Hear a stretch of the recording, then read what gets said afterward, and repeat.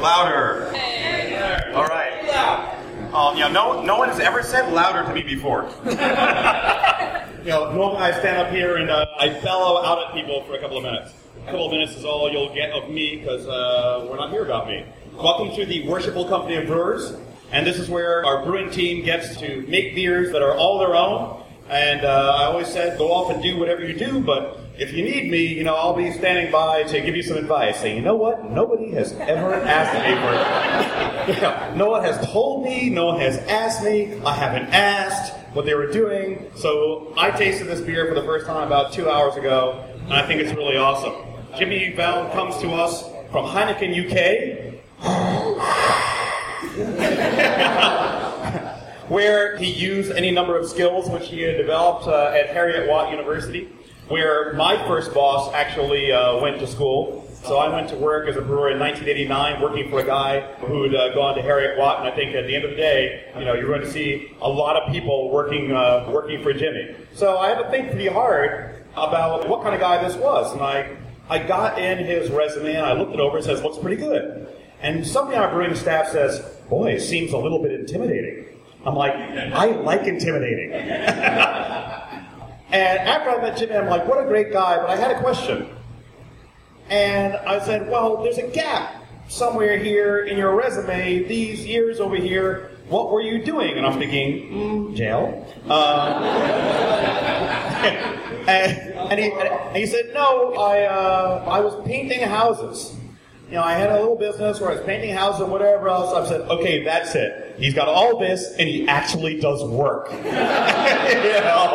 Awesome. We've never seen one of those before. That's all I have to say. We're so happy and proud to have him here for the last year or so. So I simply give you James Patrick Val.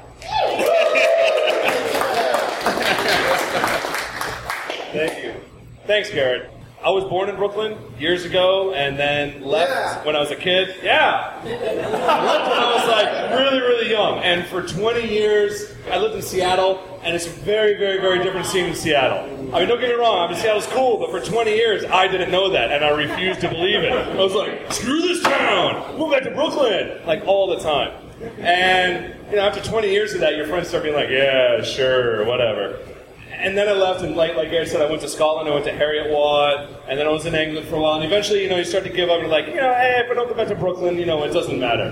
And then I saw the thing online, an opening for a brewer here, and I sent him an application, and the last thing I expected was an email back from Garrett Oliver saying, when can you come over and interview? So it really was just like a dream to come true, that to come back to Brooklyn, not just to be in Brooklyn, but to work for the Brooklyn Brewery. For the last 9 months, 11 months, I don't know, almost a year now. It's been amazing, and I can't express enough how cool it is to work with this great bunch of people, making amazing beers, and everybody has a lot of fun doing. Don't give that look. You're one of those people, Brian. You're one of those people. No, you're not. Okay, you can read me like a book. It's just been a lot of fun. I really don't know what else to say. To get the opportunity to make great beers already as it is, but then to have this program where we all get to design our own beers and release them. This is the first time I've gotten to do that aside from homebrewing. And it came out way better than I thought it would. And I'm loving it, and I hope you guys love it as well.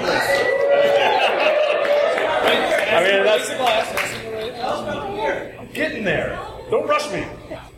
The people here, and Garrett that allows you to do it, and Steve, what he set up here, the company that allows people to be creative and be open about this and everything, I got to thank you guys to really have this kind of establishment. And the people that I work with, Rob, Brian, where's the other guys? There's Pete and Al trying to hide in the back, Dan, everybody who works here.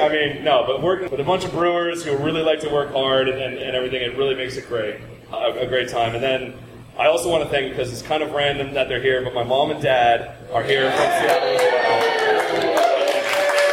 My love of alcohol came from their love of alcohol. And also the love of my life, Marguerite, she's here as well. Thank you very much. If she didn't put up with my drunk ass, I don't know where I would be. It was actually her idea that I do this for a living in the first place, so joke's on you. Anyway, thank you all for coming. I'm glad you like it. And most of all, actually, Garrett, for giving the brewers, for sticking up for us and allowing us to have the opportunity constantly, time and time again, to be creative and express ourselves. Thank you very much. This is the fruit of the labor that he allows us to have. Thank you very much. Slam Shabbat. About the beer. All right. Enough about you. It's a rye beer. It's a rye ale. I don't know. So I never made a rye ale before. I always wanted to, and I was told, oh, rye's really tough, and it is really tough. It gets really gummy in the lauter, and it's hard to lauter off. It's got, and it's finicky. Sometimes the flavor doesn't come out like you like it, or like you wanted it. And so we just kind of did a shot in the dark, looking at other rye beers and how they did it, kind of taking a bit of this and a bit of that, and then tweaking it to how I figured it was going to be. I spent about half an hour, maybe 45 minutes in our hot fridge, digging through hops to find ones that would go good with what I thought the flavor would be like and everything, and it was just a lot of fun. It was a labor of love. But then I'd go to Garrett, and I asked him a little bit, do you know anything about rye? No. Okay, let's go. And I go to Andrew. Andrew, I want to make you links. I want to make Andrew, I want to make a rye beer. Do you know anything about rye? No.